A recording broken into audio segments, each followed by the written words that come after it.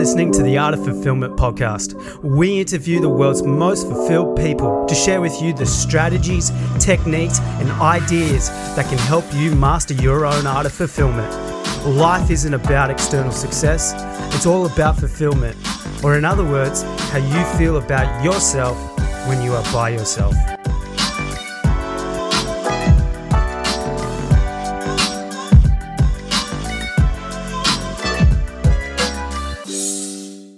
What's up, boys and girls? It's Joe Corcione here for another episode of The Art of Fulfillment, and I am super stoked that you're here with me today because we have such an awesome guest. This is one of my favorite conversations, and I'm super stoked to dive in it with you. But before we begin, I want to give you a free gift that's going to help you in 2020 to achieve all that you want to achieve, to stay on track towards your goals, and to start every single day with intention. And that is a free downloadable planner that you can have, again, totally for free by visiting the website www.conqueringstressclass.com. The planner is going to help you to attack your goals from a monthly, a weekly, and a daily basis, and it will help you to start your days off with a clear intention so you can go in and crush those goals, stay on track, and ultimately create the life that you truly desire, because that's what we're really going for. If you're listening to this podcast, I know you're someone who wants to do that. And the reason why the website is called Conquering Stress Class is after you get the planner, I'm going to give you a very special offer into my new Conquering Stress Masterclass. It's only $37 and you get a bunch of bonuses. But basically what we're going to do is go into the root cause of stress in our minds, and we're going to be able to create long-term stress management in our lives, not just an in-the-moment fix. It's going to be long-term nitty-gritty, help me to conquer my stress, and it's going to allow you to conquer your stress, because setting big goals and dreams and going for a fulfilling life can be stressful. But if we can learn how to manage that stress in a sustainable way, my gosh, we can make anything happen. So go to www.conqueringstressclass.com to get your free planner and check out the offer for the actual Conquering Stress class if you so choose to join. All right, now let's get into today's amazing episode. Today's guest is Jordan Syatt. He is a renowned health and fitness coach, the founder of Syatt Fitness, Gary Vaynerchuk's former trainer, and is a 5-time world record powerlifter. Jordan is all about giving people the knowledge and confidence to incorporate the best possible training and nutrition regimens into their own lifestyle. And what separates Jordan from other fitness and nutrition coaches is that his approach and advice usually directly contradicts the conventional wisdom you've heard in the industry over the years. And that is why his advice is super effective and has helped hundreds of people gain strength, lose fat, and build the body they've always wanted. Not only is Jordan a wizard when it comes to fitness, he is also incredibly insightful when it comes to discipline, enjoying life, and setting goals, as you will hear in this podcast episode. So please, help me in welcoming the guy who lost fat while eating 30 Big Macs in 30 days to prove that a caloric deficit is all you need to lose fat, Jordan Syatt. Thanks for coming on the show, Jordan. Of course, man. Thank you for having me.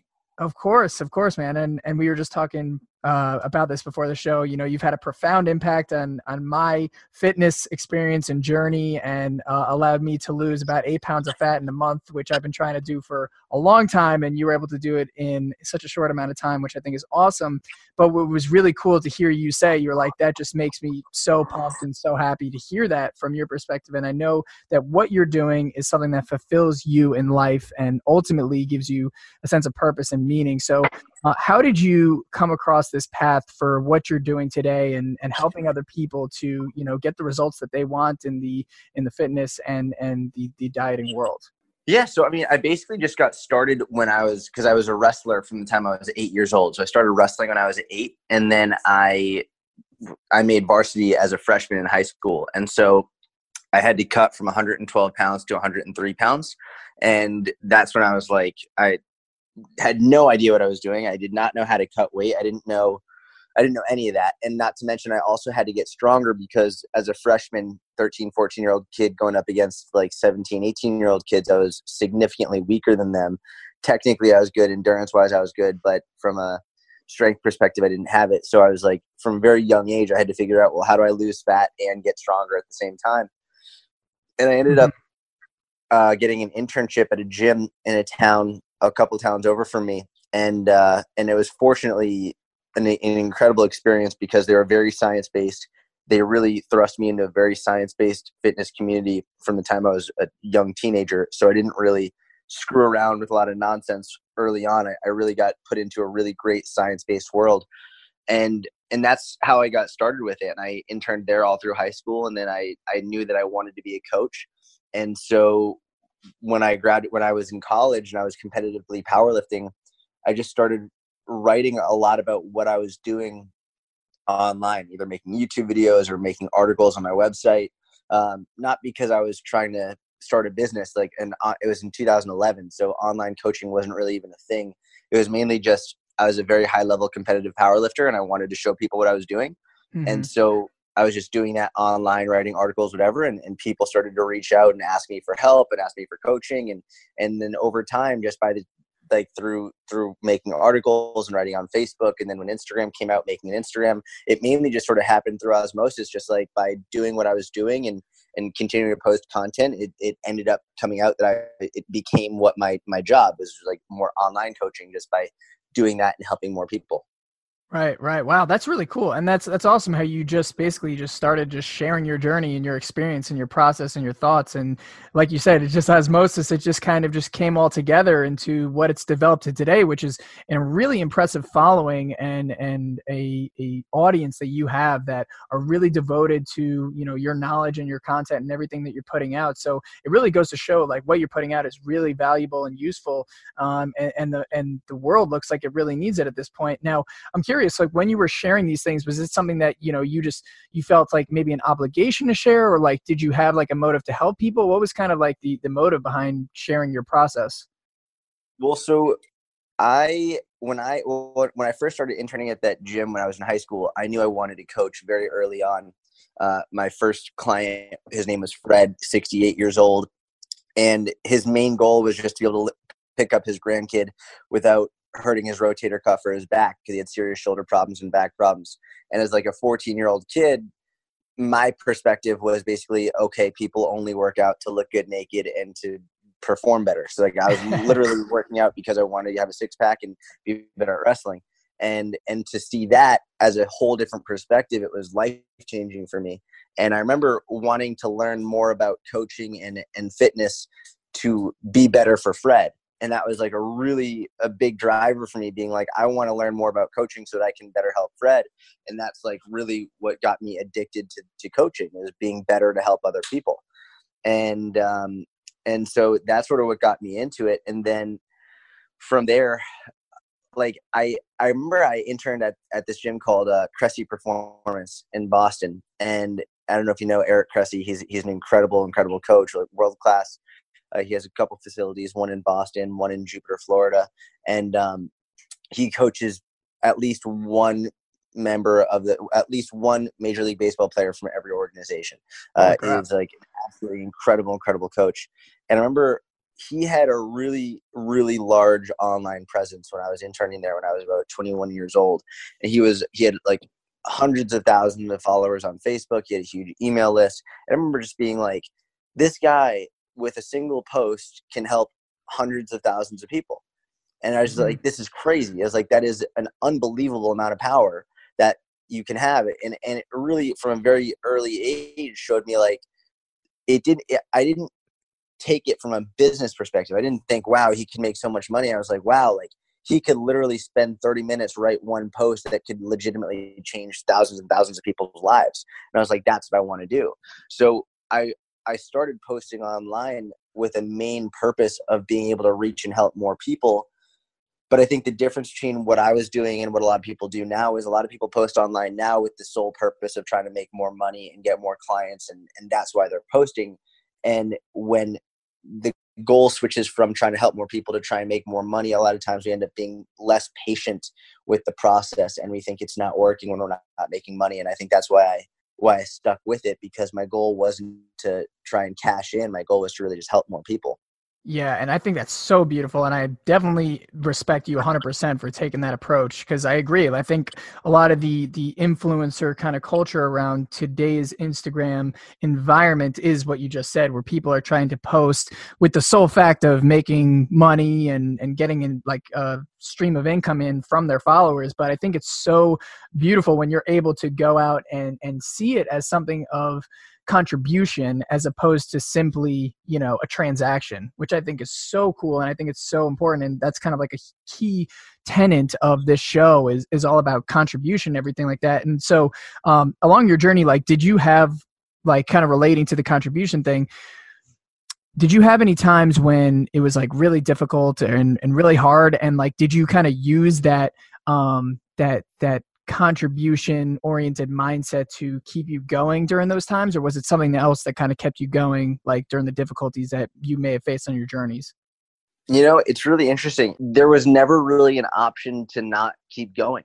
Like, I think it's a great question. I don't know if anyone's ever asked me that question. In my mind, there was never an option to stop. Like, there wasn't like, okay, well, if I don't do this, then I could just go do something else. It was like, I kept going and kept doing it because like I loved it, and because like that's all I wanted to do. And like that was literally it, man. Like there was no other fallback option. And I was at a point in my life in which I was very lucky, and I was in college. So I started posting online content when I was in my dorm room, and I was working 2 other jobs while going to school full time. So like for me, I was just doing it at every opportunity that I could. And it wasn't in my mind like this is do or die, like I have to get X number of followers or I have to do this. It was literally just like, I love doing this. I want to do this. I see the power that other people have when they do this. It's like, this is it. Like, and that was literally that. There was no other option. So, and I wasn't in a rush either. I think this is a really, I think it's something that I was very lucky to have. Like, when I didn't know that I could start a business, I think it wasn't out of any great characteristic or quality of me. It was mainly out of ignorance. Like, I didn't know that PayPal existed. I didn't know that an online coaching business was possible. So I wasn't going into it being like, all right, I'm trying to make money. I was going into it being like, all right, I just want to try and help people, mainly because I didn't know that a business was possible. I am very confident in saying that if I knew that a business was possible from it, I probably would have failed, because I would have stopped earlier on, because I would have thought that it wasn't working.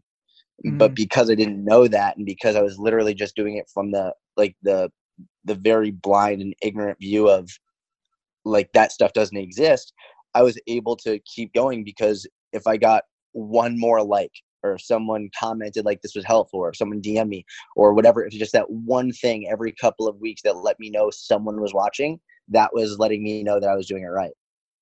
Yeah, wow, that's so cool. And it's great. It's sometimes ignorance can be bliss, especially in that moment or that scenario, like you said, because it just kind of kept you going, and it just kept you in the game, and it kept you with a good North Star in mind. Like, because I agree 100% again, like if you're just shooting for the money, you're going to give up, because it's not necessarily an instant gratification thing where and where you're going to get money just instantly by posting all that stuff. But, you know, if you help 1 or 2 or 3 people like along the way, like that can keep you going. And when it's not about the money, you're more able to kind of keep that consistency day after day. It's the same thing with this podcast, man. Like I feel the same kind of no option mentality for me, because like I know that there's people not depending, but they listen to this podcast, and I've gotten messages too, like saying like, hey, like this has helped me out so much. And like, I don't make a single dollar off this thing, but I just keep going because I know that it's helping people. And so I can totally resonate with how you're feeling in that scenario. My kind of question too is like, along that journey, I'm sure you had to be consistent in, you know, how you're posting and the content that you're putting out and everything like that. And I know that consistency is also a huge thing with dieting and exercise and everything like that. And the question that I get, and I'm sure the question that you get too, is how do I stay consistent with, you know, not just my diet or my exercise, but with, you know, anything or any habit, you know, I want to implement in my life that's going to get me a certain result. So what is your kind of perspective on consistency, and how can people learn to be more consistent in whatever they're trying to do? That's a great question. That's like the That's the that's the $1 billion question, right? It's like, how do I stay consistent? I mean, there are so many factors to this, and so much of it is individual. But I think one of the main reasons, if we're looking at diet and exercise, for example, and like just breaking it down to that, if we're looking at, or even starting a business, I think one of the main reasons people don't stay consistent from the beginning is because they have very unrealistic expectations of progress. They have an unrealistic expectation of the rate of progress that they should be making. And when they're not making the rate of progress that they've just decided they should be making, they then think it's not working. I mean, I see this all the time with people who are like, I've only lost 8 pounds in the last 4 weeks. And they're like, I'm getting really discouraged. And I'm like, well, what the fuck are you getting discouraged about? They're like, I've only lost 8 pounds in 4 weeks. And I'm like, why is that bad? And they're like, well, Brenda at my office lost 16 pounds in 4 weeks. And I'm like, why the fuck does what Brenda does impact you? Why does that mean that losing 8 pounds in 4 weeks is bad? And they're like, well, why aren't I losing it as quickly as her? It's like, why the fuck are you focusing on her? Mm-hmm. Why are you letting her progress dictate your progress? Why are you letting her frustrate you? It's two completely separate things. Not to mention, it's like, why don't you wait another 4 weeks and see if she gains it all back? Like, like what the fuck are you doing? Why are you, number one, comparing your progress to someone else? And number two, where the fuck did you get this idea that 8 pounds in 4 weeks is bad? Mm-hmm. And I think that's like two different problems in one scenario, right? Where you have the comparison to other people, which is like, then that comparison allows you to believe that you're not doing well enough. And then also you're literally just making shit up. Like, well, I've only lost 8 pounds in 4 weeks. It's like, where the fuck did you see that was bad? Mm-hmm. And then like literally one of the things I'll ask them, I'll be like, what's a great amount of weight loss to lose on average per week? And they'll be like, I don't know, like 1 pound a week. I'm like, okay, so 1 pound a week. You said you've lost 8 pounds in 4 weeks. You've lost an average of 2 pounds a week. What the fuck is wrong with you? And they're like, then from there, they'll always smile and laugh. Like, yeah, I know, but I'm like, no buts. Shut the fuck up. Mm-hmm. This is where people, they allow themselves to quit. They allow themselves to be inconsistent. They use nonsensical shit like this to justify quitting, when in reality, if they just broke it down logically, they'd be like, this is actually phenomenal progress. Why am I being an asshole to myself? It's like, most people are inconsistent because they allow their emotions to dictate their actions. And then they end up allowing something like only losing 8 pounds in 4 weeks to make them believe that it's not good, when it's beyond phenomenal. It's like, if you really want to judge your progress, judge it based on science, not based on emotion. Right. Yeah, no, I think that's totally awesome. And I think that's what the benefit of having a coach is. Cause at least in my life too, like I've seen, like there's been times where I let my emotions kind of skew me away from what I want to do or the result I'm trying to get. And like a coach will come in and just be like, hey, no, you're not thinking about this logically. Like here is, what the logic is behind it. So get right back on track, and so on and so forth. And I think that's such like a valuable aspect of it. Do you think that's a skill that people need to develop, or do you think that is something that, is kind of natural in people, or something that, you need to have a coach for, like in order to look at things logically? I think like everything, there's a natural and innate component to it. Like some people are naturally and innately better at it than others, but I also know for a fact it's a skill. I've seen people who had zero. I think a lot of it comes from being aware and being consciously aware of yourself and your emotions, how you're responding to your emotions. I think your environment is a huge part of it. If people in your environment are just going crazy and acting on their emotions, and you look at that and you think that's normal, then that's what you'll do. If people in your environment are like settling down and like a lot, like talking to themselves and like outlining everything that's going on objectively, analyzing the data, being like, wow, I was feeling this way, but really when you break it down, it happens this way. When you see other people doing it, then you realize, okay, cool. So like that person didn't just freak out on an instant. Like they took time to break down their emotion, why they had it, and how they can resolve it. And I think that the more you see that as the norm, and the more you realize that within yourself, the more you can develop that skill.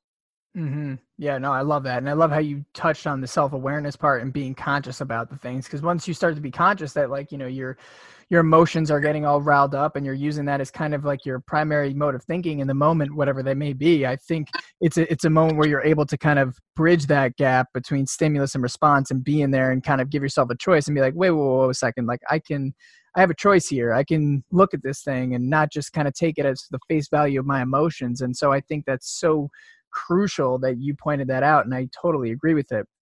And one thing to kind of go along, you know, the whole thing about to your point on the last question when you were saying people comparing it with other people in terms of their results, like saying that person lost 19 pounds in the same amount of time that I lost 8. One thing that I see in the world of that realm is like you might have a difference between the process in terms of enjoyment. Like that person might have enjoyed the process more, like losing 8 pounds, whereas like the person who lost 19 pounds like might have been miserable. And I love how you say like if that's the case, like in terms of having a process that's, you know, miserable or going to make you really, really unhappy, like it's not long-term sustainable. And I love that's one of the things that you talk about and stress about, you know, whatever goal that you're trying to accomplish. So how can we learn how to, you know, make the process of achieving something, whether it's, you know, again, fitness or weight loss in the realm of your things, but how can we learn how to make processes more enjoyable so we're not so miserable that it doesn't become something that's long-term sustainable? I mean, you're asking wonderful questions. These are all the $1 billion question, right? It's like, and I think one of the first things that you have to understand, if you really want to be realistic with it and you don't want to come down too hard on yourself, you have to understand from the very beginning that part of fat loss, part of weight loss is being uncomfortable. And it's not all fun. And you're not going to be super energetic all the time. And you're not going to be feeling your best all the time. And you're going to be hungry sometimes. And you're going to be tired sometimes. You're going to be cranky sometimes. And number one, that's life, right? Like that's just living life. That's just being a human in our world. Like it's funny. As soon as someone goes on a diet, all of a sudden they're like, oh, my mood, it just sucks. It's like everything is ruined. It's like, and they blame it on the diet all of a sudden. It's like, well, hold on. Like, what about work? What about family? What about your friends? What about like the injury that you got? Like there's so many things going on outside of our nutrition. It's so easy to pin one negative emotion or one bad workout or one bad whatever on the diet. So number one is just being very realistic and saying like, hey, just so you know, like sometimes this sucks and that's okay. I think people really run into issues when they're sold on this idea of ease. They're sold on this idea of, oh yeah, losing fat, you're never going to be hungry. You're going to have more energy than ever. You're going to eat as much as you want of literally whatever you want. And it's just going to be a breeze and it'll be fine. And then when all of a sudden it's not like that, then they're like, well, I'm a failure. This sucks. This isn't working. I'm not working. It must not be the diet. It's got to be me. When in reality, it's like, well, no, I mean, it's not necessarily the diet and it's not necessarily you. It's a combination of the two and also your completely and utterly unrealistic expectations of what's actually going to happen. And I think by telling people the truth that like sometimes it sucks and that's okay is one of the most important things you can do to set them up for long-term success, because the first time it sucks, they're not just going to quit because they know that it's supposed to happen. So, I mean, that's number one. And then number two, I would say one of the other really, really important ways to enjoy the process is stop judging your progress based off of something that you have zero control over. Ooh, I like that. And for example, that could be your scale weight, for example. Most people, when they judge their progress based on their scale weight, they're judging it based on a day-to-day or maybe occasionally, if the person is very, very good, week to week. And even that, it's not good. Ideally, I'd like someone to look at their scale of progress month to month. But when you're judging your scale of progress day to day and you're looking at it jump up and jump down and go left and go right and diagonal and up and whatever, you have zero control over those daily fluctuations. Zero control. You could literally fast for 24 hours and wake up heavier the following day for any number of reasons. And when you judge your progress based off of a completely unstable foundation of which it's your weight, then you allow yourself to be subject to massive amounts of insecurity and massive amounts of uncertainty when you feel like you're not making progress simply based on your weight, when in reality, if you were basing your progress off of something that was in your control, you'd be much more stable and much more secure, and you'd be enjoying the process significantly more. And one of the easiest ways to do that is by tracking your consistency as opposed to tracking your weight. Now, and when I say that, it sounds like, well, don't track your weight. I do think tracking your weight is important, but only if you're actually going to measure it month to month, June 1st to July 1st, July 1st to August 1st, June 2nd to July 2nd, July 2nd to August 2nd, so on and so forth. But when you're using your consistency as your barometer of success, and you're looking at, okay, like when you look at your month and you were consistent throughout the month 87% of the time, then you can say, you know what, like I'm pretty happy with that. But if you look back on your month and you were only consistent 68% of the time, it's like, okay, like you don't deserve to be unhappy with your progress. You don't deserve to not really enjoy the process yet, because you haven't even done the process consistently enough to not enjoy it. Yeah, no, that makes total sense. I love that whole concept, because it's kind of like the day old adage. It's like, why worry about something that's out of your control? Because worrying is not going to change the outcome as much, right? But if it's in your control, then you have some power to it, and you can celebrate that, because it's like, hey, you're doing that and you're going out and doing it. If you're not, then it's all on you. It's not like on the world or anything like that. And I think you're right. It does allow you to enjoy the process more, because you take that pressure of not feeling like a victim, based on something that you can't control, like the day-to-day weight fluctuations. That's pretty fascinating. And to kind of go back to that first point where you said, where it's like life is just going to suck, weight loss is going to suck. There's going to have times where it is really hard. Like, I totally 100% agree with that. Like, I think looking at something as like a, pure marshmallow and butterfly and rainbow scenario is totally ignorant. But when people are hitting, those difficult points in there, I totally agree that like just knowing that those things are coming are helpful, because, I believe that if you can predict something, or if you expect something, like it shouldn't really bother you, because you know how to prepare for it. But do you have any tips that you kind of give to, whether it's people you're coaching or people who ask you like how to kind of deal with, the difficulties when they come up, like any things that could help to build resiliency or coping? I don't know if I want to say coping is the right word, but something to help people become more resilient when those tough things come, whether it's a hunger pang or whether it's, tiredness, anything like that. Like what are kind of like your keys for resiliency?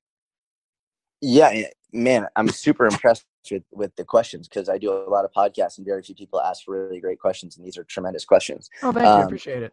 One of the things that I've started doing more recently in terms of building resiliency is, and in addition to building resiliency, also, I think one thing that we have to realize is most people, they know what they want to do and they know why they want to do it, but they're still not making the choices that they actually want to make. And I think that's one of the biggest areas of cognitive dissonance. I think it's one of the biggest reasons people are ashamed of themselves when they're not doing what they know they should be doing. And it leads to a lot of shame and guilt and anger and upset and anxiety. And this is one of the things that people really struggle with. It's like, I know I want to go to the gym. I know I want to work out. I know I want to eat better, but I'm still not doing the shit that I say I want to do and that I know I want to do. Why am I not doing it? And it creates a lot of angst and a lot of just negative emotions. So I think that's something that first and foremost we have to really understand. Second, from there, I think one lesson that I've used that's with great success, and sort of piggybacking off of that, is a lot of people, they allow what they're feeling in the moment to dictate what they actually do, right? So if someone is in the moment, they're like, I know I want to lose weight. I know I want to eat better. I know I want to exercise. But in the moment, they're in bed, they're really comfy. They're like, I don't want to get out of bed to go to the gym. Or they're in the middle, like they're walking by a pizza place. They smell the pizza come in and they really want to get a whole pizza, whatever it is.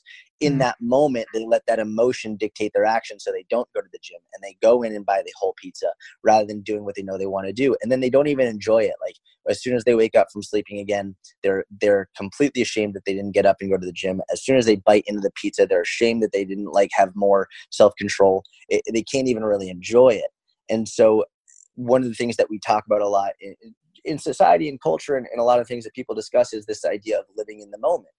And you're supposed to just live in the moment, live in the moment, live in the moment, live in the present moment. And I think that in some aspects, it's a great suggestion, but I also think it's a really good idea to focus on what decision is going to make you the most proud in the future. Mm-hmm. And I think that this thinking about what decision will make you the most proud in the future, it doesn't prevent you from living in the moment. It allows you to make the decision in the moment that will allow you to be happier and more proud of yourself also in that moment. And I think sometimes we only focus so much on what we want right now, that we neglect what will make us healthier and happier and more proud in a couple of minutes. And literally just thinking about what decision will make me more proud when I'm at home later today, lying in bed before I go to bed, that will allow you to make the decision in the moment that is actually best for you. Yeah. Wow. I really love that. I love that so much because we have a lot of guests on this show who are all about, living in the present moment and all that stuff. But I totally agree with you 100% in that, you can't always live totally in the moment because you got to have some sort of, if you're trying to, lose weight or trying to, build muscle, whatever your goal is in life, build a business, whatever it is, if you have that kind of goal, you got to be able to remove yourself from what you're currently feeling in the moment to say, like, what are the decisions that I need to make in order to get to where I want to go in life. And I think that's such a powerful, powerful concept. And I love how it's all about, kind of knowing the direction of where you want to go. And I'm not sure if like you see this, like maybe in your clients or maybe just people who maybe ask you these things, but at least for my perspective and people coming to me, they're always asking and saying like, hey, like, I get it. Like, I know I got to go somewhere, but I'm not even sure like what I want.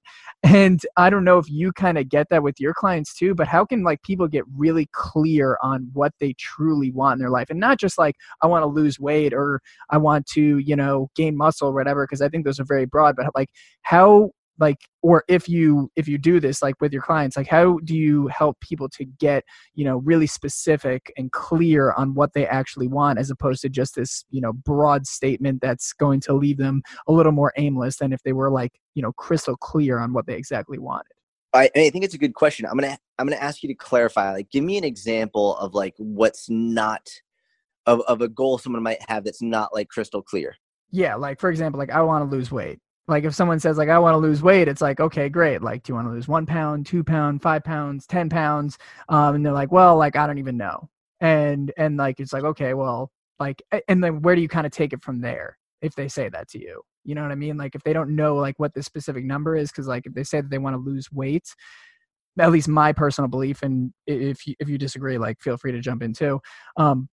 But like, I think like if you say like, I want to lose weight or I want more money or something like that, it's just not specific and you don't know like the barometer of success or progress that you're currently on, if that makes sense. Yeah, I very much agree with you on that. And I think, it's interesting in the same way that I think a lot of like living in the present moment is a very cliche thing that a lot of people say because they think it'll get a lot of likes. I also think that what is your why? Like, tell me your why. What's your deeper why? It's one of those things that a lot of people say when they don't know what to post on social media. So like, you just need to know your why. I'm like, all right, I really don't think that we need to have a fucking deep why here. And it needs to be very deep and passionate and understanding spiritually. I don't think it's bad to have one, but I don't think it's necessary. Mm-hmm. I think what's more necessary than a deeper why is more what, and specifically what do you want? Because when you have the what and you have the specifics of the what, then you have a much more clear idea of if you're actually making the progress that you need. Now, this isn't to discount the why. It's not to say the why isn't important, but I do think that when people are so focused on the why, they often do discount the what and the specifics of the what. And that's when they feel like they're not making progress quickly enough or rapidly enough or enough because they don't have a specific what to then say, okay, well, this is the what. And then now from here, how do we gauge what actual realistic good progress is? And so once you have the legitimate what of what they want, then you could say, okay, so this is exactly what you want to achieve. You want to achieve like weight loss. Cool. So how much weight do you want to lose? Well, I don't know how much weight I want to lose. It's like, cool. All right, well, let's talk more about that. Like, what specifically, like, do you want to look good naked? Do you want to lose like do you want to like look better at an event? Like, what specifically do you want to do? And it usually comes down to, well, I just want to be more confident with how I look, and that's fine. But for me, a lot of it comes from education, right? Mm-hmm. And one of the big things that that I've done recently, probably in the last year or so, is I've spoken a lot about goal weight. And this is one of the things that has almost become taboo recently, is having a goal weight, as though it's a really bad thing. Mm-hmm. People are like, well, what if I don't care about the scale because the scale doesn't define me? And I'm like, of course the scale doesn't fucking define you, but like, we need to have a goal to strive for in order to know if we're actually making progress, to know if we're making progress quickly enough, if we know if we're not making progress quickly enough, to know like how you're doing, like on a rate of progress, on how you're doing in general. And like, because the reality is, if you don't have a goal to strive for, then how in the fuck are you supposed to measure your progress? Like, you don't know. It's one of the reasons that I love, like, I more recently got into Brazilian Jiu-Jitsu, and I suck at Jiu-Jitsu. I'm awful. I get tapped out all the fucking time. I get choked out. Like, I'm awful. But one of the things I realized by going in the Brazilian Jiu-Jitsu community is there are some people who hate the belt system, and there are other people who love the belt system. And it's one of the things in jiu-jitsu I tend to really, and I'm a white belt, so like, I'm a complete beginner, but I really, as a coach, admire the belt system because it gives me and everybody something to strive for. Whether they want a black belt or they want a brown belt, or they want a purple belt, whatever it is, like, you have a goal to strive for. You can get another stripe on your belt that will lead to the next one. It's like when you know exactly where you are. Like, I know right now I'm a white belt 1 stripe, and my next goal is a white belt 2 stripe. And I have the longer term goal of a black belt. I don't know if I'll ever get there, but that I know exactly where I am on that path. And I know exactly what I have to do to get to the next stripe. And so, and going back to like this goal weight idea, just because you have a goal weight doesn't mean that you haven't done remarkable things, or you might not even have achieved your goal if you didn't get to that weight. That's not the point. You can achieve your goal without ever getting to that goal weight. The point is just have something to strive for, something to go after every day, a reason to wake up. And like, some people are like, well, that's your why. It's like, okay, that's fine. But equally important as the why is also the specifics of what. Do you want to achieve a black belt? Do you want to achieve, like, do you want to become an instructor? Do you just want to, maybe you don't want to have to get your black belt. Maybe you want to be able to beat a black belt, right? It's like, maybe there's a specific person that you want to beat, and like, that's your specific what. That's exactly the goal that you want to have. And I think by really identifying exactly what you want to achieve, you give yourself a much greater opportunity to stay on track when the going gets tough, and to enjoy the process, and to then keep going and give you a reason to get out of bed, which is not even necessarily the why as much as it is, well, this is what I want to achieve and I'm going to get it.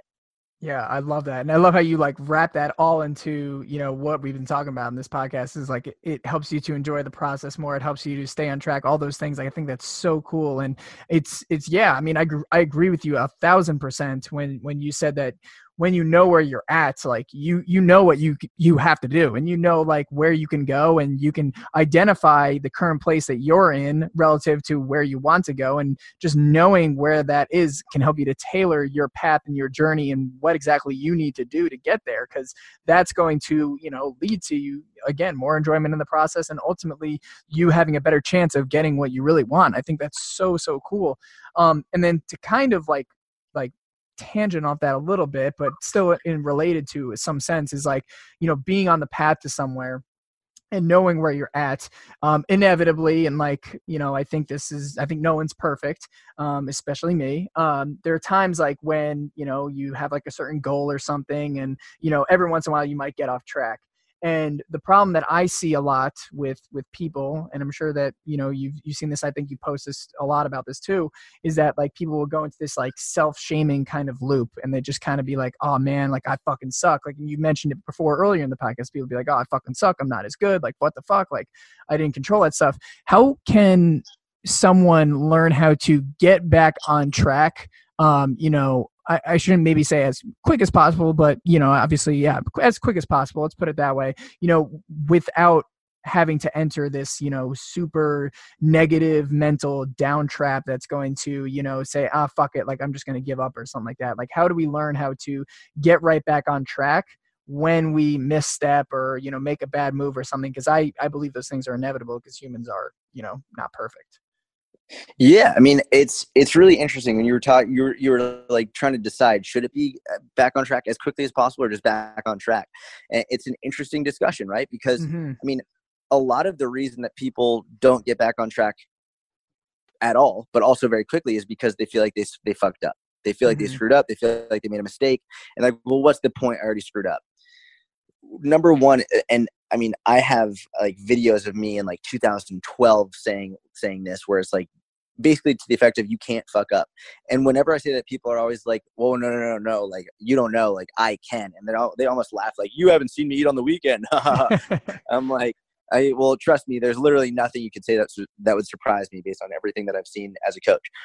But what I always say is, like, you really think you fucked up so bad over the weekend that like that it's not worth it to get back on track? I'm like, do you realize there are people who haven't worked out a day in their life? There are people who are hundreds and hundreds of pounds overweight.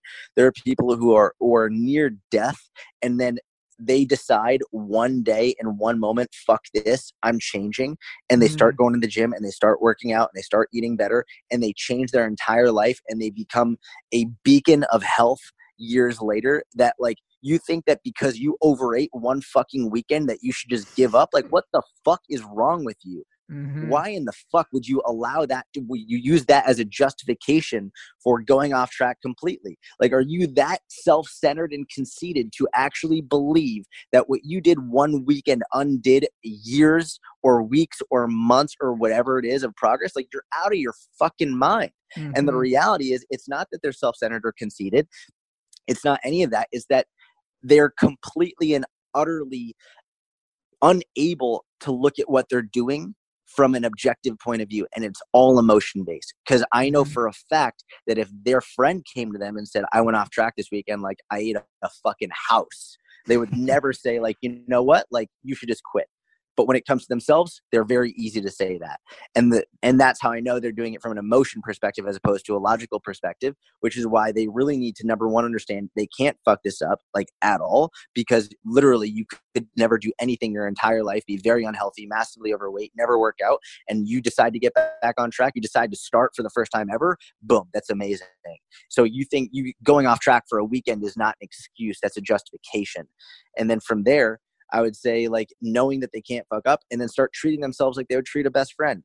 Start treating themselves like someone that they actually care about. Start treating themselves like someone that they want people to admire. Start treating themselves like someone that they actually care about succeeding and being healthy. And when they start treating themselves like that person, then all of a sudden they stop using that as an excuse to stay off track. Right. Wow. I love that concept of treating yourself like you treat your other friends. Cause like, you're right. Like, you wouldn't be like that much of a, a dick to your friends, but you'd probably be that much of a dick to yourself. I mean, I'm speaking from personal experience. I think I'm, biggest dick to myself as opposed to, the way I treat other people. It's definitely something that, if you can put into perspective, again, going back to looking at the objective situations or the objectiveness of a situation and seeing like, hey, like, am I looking at this logically? Like, one day is not going to totally blow away months of like progress that I've made. Like, that's just the reality of it. And I shouldn't beat myself up over that. Like, all of that power and all of that, logic essentially gets rid of all that emotional kind of angst that comes with it, and you can be able to just get right back on track. I absolutely love that answer. And so, we're coming to the tail end of the podcast, but I want to kind of just hear your perspectives on this a little bit, because obviously this is the world that you're in too. But I think it also applies to, not just fitness and nutrition. And for those listening too, like, if fitness and nutrition is your goal, like, this is definitely a guy that you want to like explore and dive into and listen to that too. But also too, like, if, you can also take these principles and put it into real life for whatever you're going for, whether it's a business or, you're trying to get a job or anything like that. Like, these are principles that can help you to achieve your goals in whatever sense. And one thing that I can really say from personal experience, and I'm sure that you agree because you're obviously doing it, is having a coach on your side, not just for fitness or health or anything like that, but just having someone who can be like a coach or a mentor that can help you to achieve those goals. So what is the importance of having a coach to achieving your goals? Because I think a lot of people nowadays are kind of thinking like, hey, like, I'm independent, I can do it by myself. But I've found through personal experience that you can jettison your progress so much more. So from your perspective, why do you think a coach is so helpful when you're trying to achieve something in your life? Yeah, I think I think a coach does a number of things. A good coach is going to, number one, keep you accountable. Mm-hmm. And I think that's probably the greatest benefit of a coach. In the same way that like when someone who's trying to overcome alcoholism has a sponsor, it's the same thing. It acts as accountability, as someone that you can always turn to when you're having those moments of emotion in which you want to quit, in which you want to backtrack, in which you are emotionally about to do something that you won't be proud of later on. You have someone to hold you accountable. And that's probably the greatest benefit of all. Because another way to think about accountability is it's another person to help you stay consistent. That's really all it is. And you could follow a pretty shitty program consistently and make tremendous progress simply because you're doing it consistently. And that's really the most important part. So I think accountability and consistency go hand in hand, and that's really the most important aspect of it.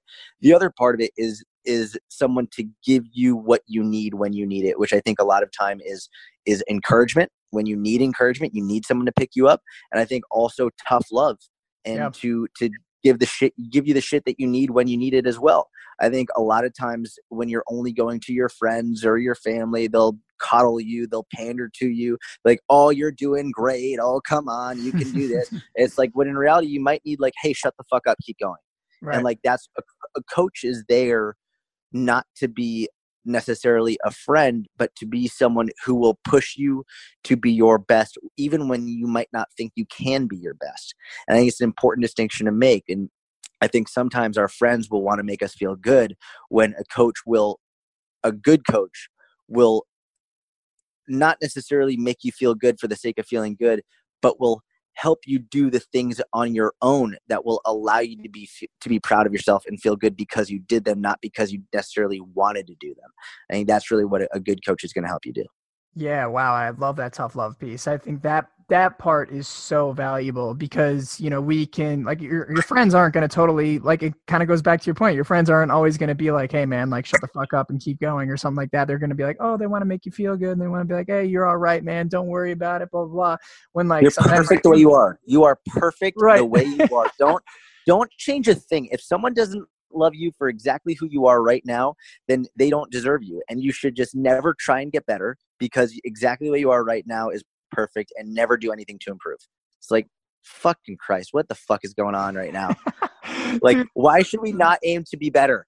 I agree 100%. It's so funny that you brought that up, because I was literally talking with a friend about this last night, and yeah, it's so true. Like, the whole thing of, self-love and all that stuff, I think it's important, but at the same time, like, love yourself the way you are, like the way that you framed it. I mean, I have a problem with it, and it sounds like you do too. And it's, yeah, I think it's something that, we need a coach in order to tell us and be like, hey, like, listen, like, you're not perfect. There's shit that you got to work on. You got stuff that you got to fix, and you got to be like, okay, like, this coach isn't supposed to be my friend, but he's helping me get on track. And I think that's so perfect. And I love that you pointed out that last thing.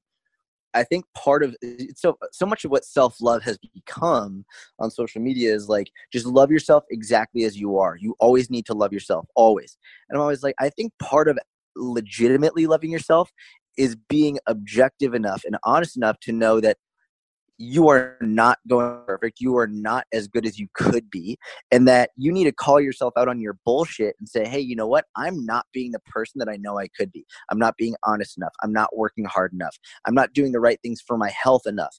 I need to change stuff so that, because I love myself, I'm going to call myself out on my bullshit, and I'm going to do what I need to do to be the best person that I can possibly be, possibly be for myself and for others.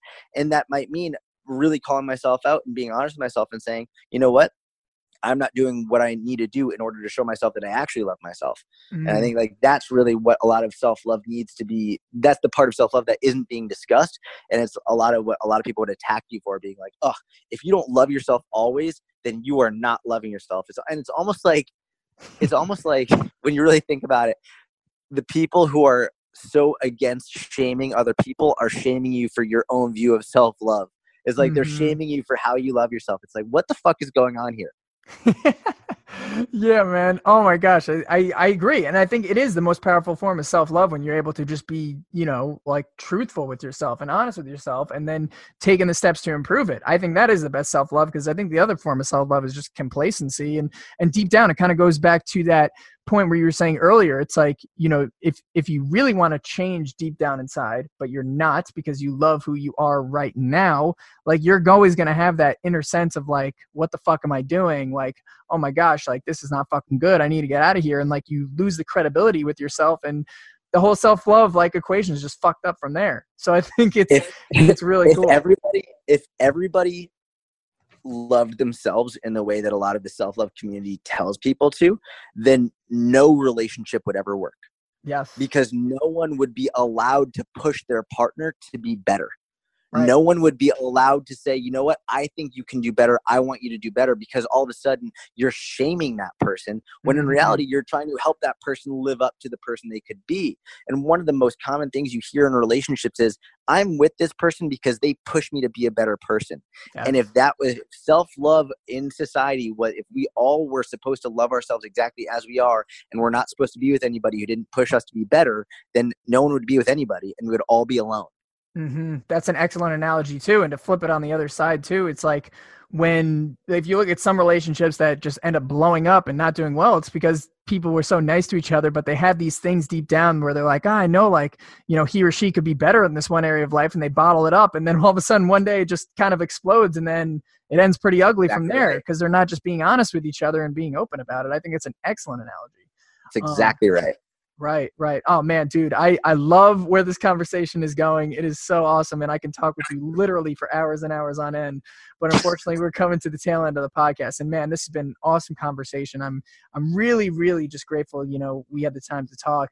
And so I'm sure our listeners are just as pumped up as I am to, you know, explore more of your world and learn more of what you have to offer, and not just the fitness and health world, because I think you got so much knowledge there too, but just practical tips for life that can help you to, you know, be more fulfilled and ultimately, you know, really create someone who you're proud of. So I think you got a lot of stuff out there. So where can our listeners find more about you, your world, you know, what you have to offer, anything like that, if they're so interested in doing so? Yeah, man. Well, I want to say thank you for having me on. This is a blast. I don't say it lightly. I do 2 or 3 podcasts a day, every day. And like, this was tremendous. And I really appreciate how much time you spent and the effort you put into this. So thank you. Of course.